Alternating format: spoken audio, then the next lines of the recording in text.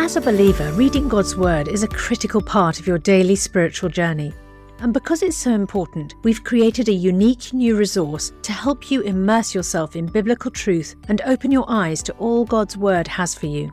It's a free PDF download called The Word 1-to-1 that takes you on a guided journey through John chapter 1. With biblical text and short commentary, each page provides insights that will strengthen your faith in an easy-to-read guided format. There's truly no other resource like this. Download your free PDF copy today at premierinsight.org/resources. That's premierinsight.org/resources.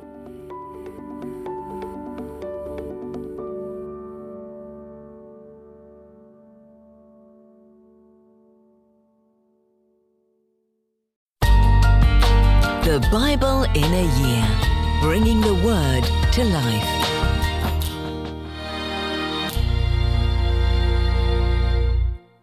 Father God, in Romans chapter 15, Paul writes, "For everything that was written in the past was written to teach us, so that through the endurance taught in the Scriptures and the encouragement they provide, we might have hope."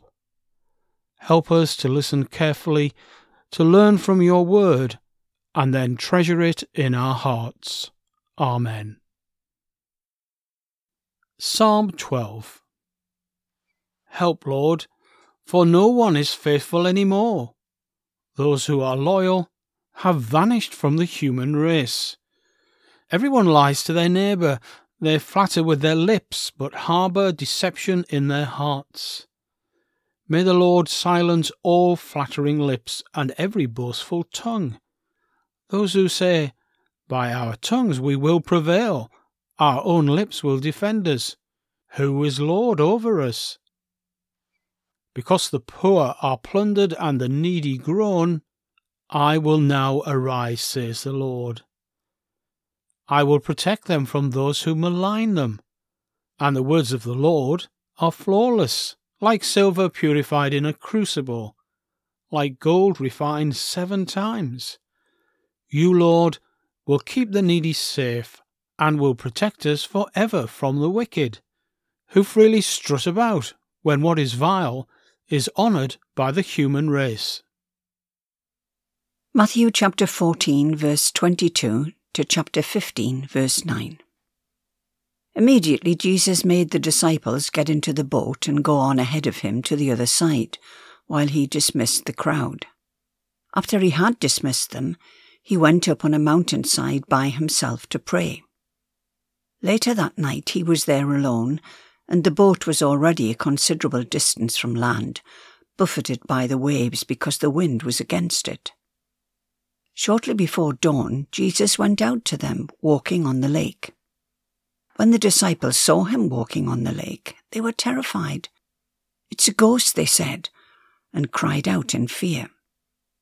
But Jesus immediately said to them, "Take courage, it is I. Don't be afraid." "Lord, if it's you," Peter replied, "tell me to come to you on the water." "Come," he said. Then Peter got down out of the boat, walked on the water, and came towards Jesus. But when he saw the wind, he was afraid, and beginning to sink, cried out, "Lord, save me!" Immediately Jesus reached out his hand and caught him. "You of little faith," he said, "why did you doubt?" And when they climbed into the boat, the wind died down. Then those who were in the boat worshipped him, saying, "Truly, you are the Son of God." When they had crossed over, they landed at Gennesaret, and when the men of that place recognized Jesus, they sent word to all the surrounding country. People brought all who were ill to him and begged him to let those who were ill just touch the edge of his cloak, and all who touched it were healed. Then some Pharisees and teachers of the law came to Jesus from Jerusalem and asked, "Why do your disciples break the tradition of the elders? They don't wash their hands before they eat." Jesus replied, "And why do you break the command of God for the sake of your tradition? For God said, 'Honour your father and mother,' and anyone who curses their father or mother is to be put to death. But you say that if anyone declares that what might have been used to help their father or mother is devoted to God, they are not to honour their father or mother with it. Thus you nullify the word of God for the sake of your tradition. You hypocrites!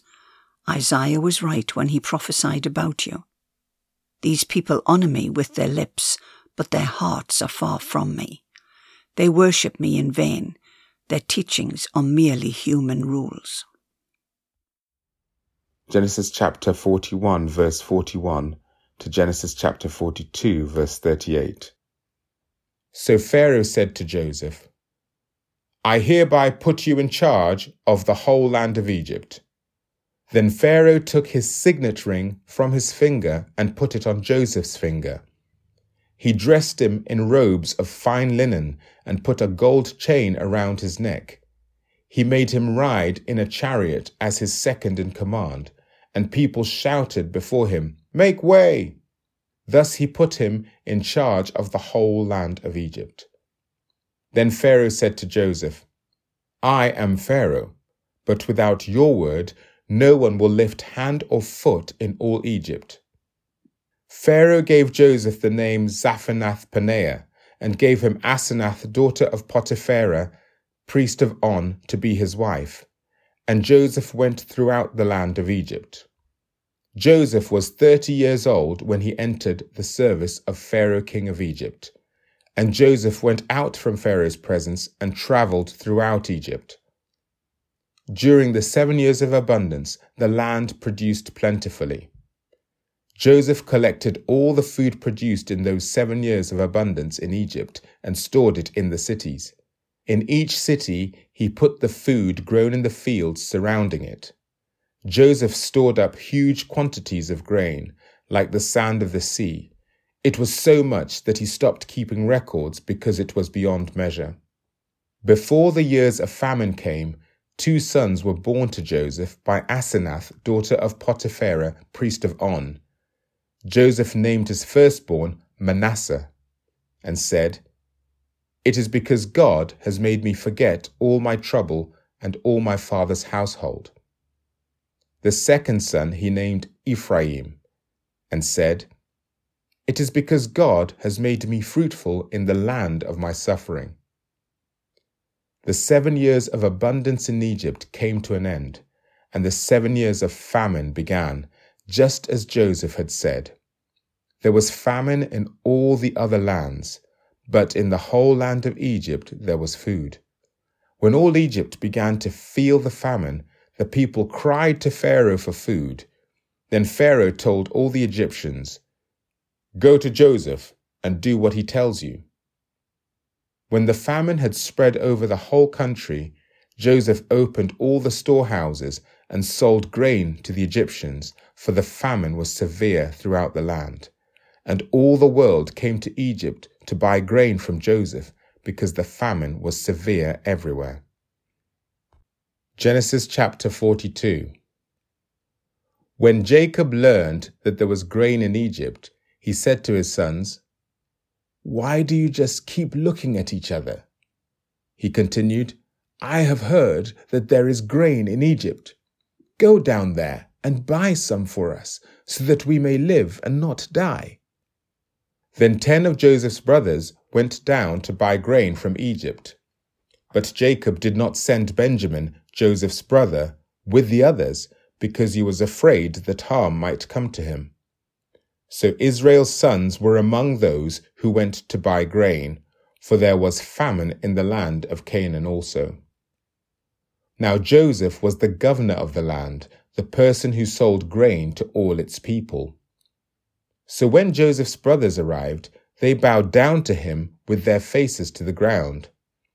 As soon as Joseph saw his brothers, he recognized them, but he pretended to be a stranger and spoke harshly to them. Where do you come from? He asked. From the land of Canaan, they replied, to buy food. Although Joseph recognized his brothers, they did not recognize him.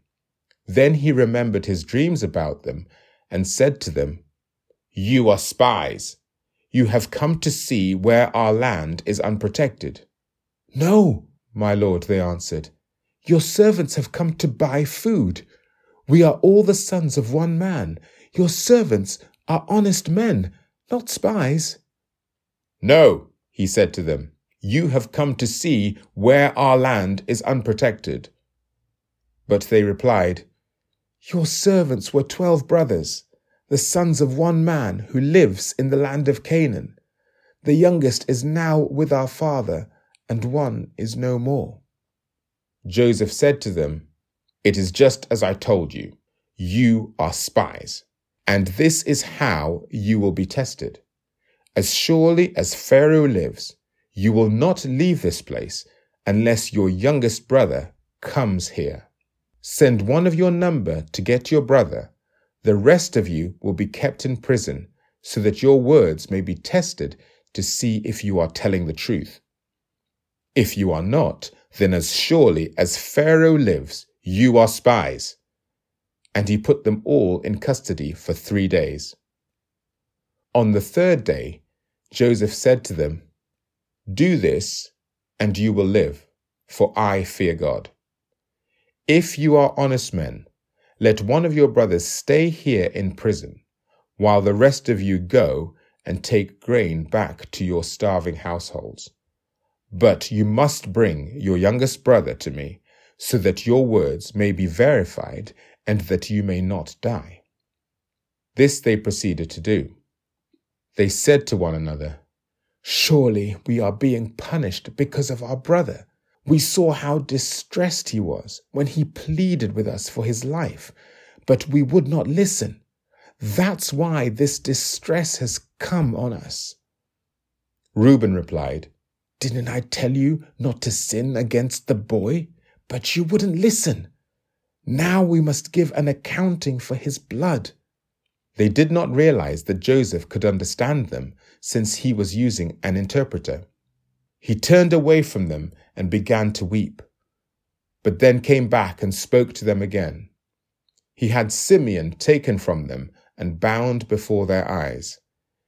Joseph gave orders to fill their bags with grain, to put each man's silver back in his sack, and to give them provisions for their journey. After this was done for them, they loaded their grain on their donkeys and left. At the place where they stopped for the night, one of them opened his sack to get feed for his donkey, and he saw his silver in the mouth of his sack. "My silver has been returned," he said to his brothers. "Here it is in my sack." Their hearts sank, and they turned to each other trembling and said, "What is this that God has done to us?" When they came to their father Jacob in the land of Canaan, they told him all that had happened to them.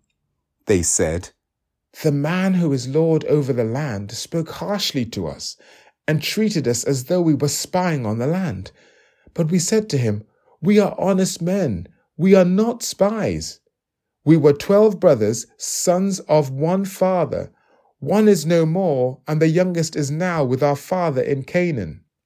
Then the man who is lord over all the land said to us, 'This is how I will know whether you are honest men.